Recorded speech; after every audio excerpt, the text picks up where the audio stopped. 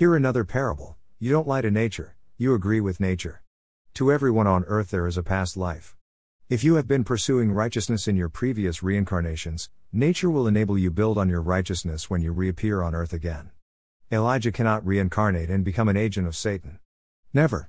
And you, Zacharias, will have joy and gladness, and many will rejoice at the reincarnated Elijah, which is John the Baptist, birth. He will also be filled with the Holy Spirit, even from his mother's womb. And he will turn many of the children of Israel to the Lord their God.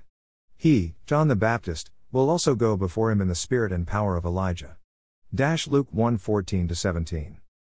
And his, Jesus, disciples asked him, saying, Why then do the scribes say that Elijah must come first?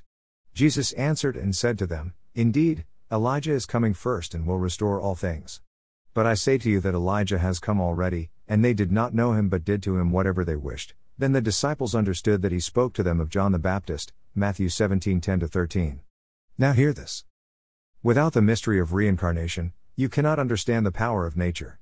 Many have reincarnated today to build on their previous lives.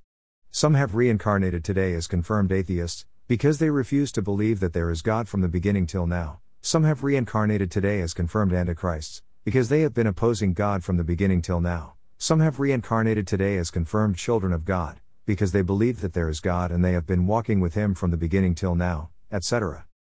In conclusion, the pattern of life you are living today is a function of your behavior in your past reincarnations.